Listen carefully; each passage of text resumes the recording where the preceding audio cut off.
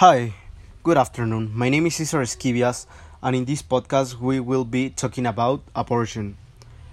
Abortion will be an unfair and selfish decision by people who decide to happen with the fetus.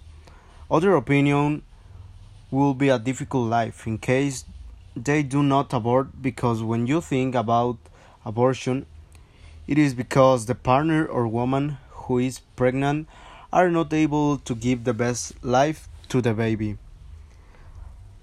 Talking about the baby's future, I think if his future is not encouraging, and thanks to the abortion, we can prevent the baby from suffering psychological and physical harm.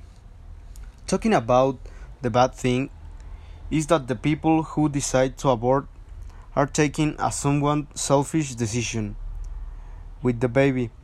The baby has no chance of choosing whether to live or die, and it remains in the thought that would have been of that baby that was never born.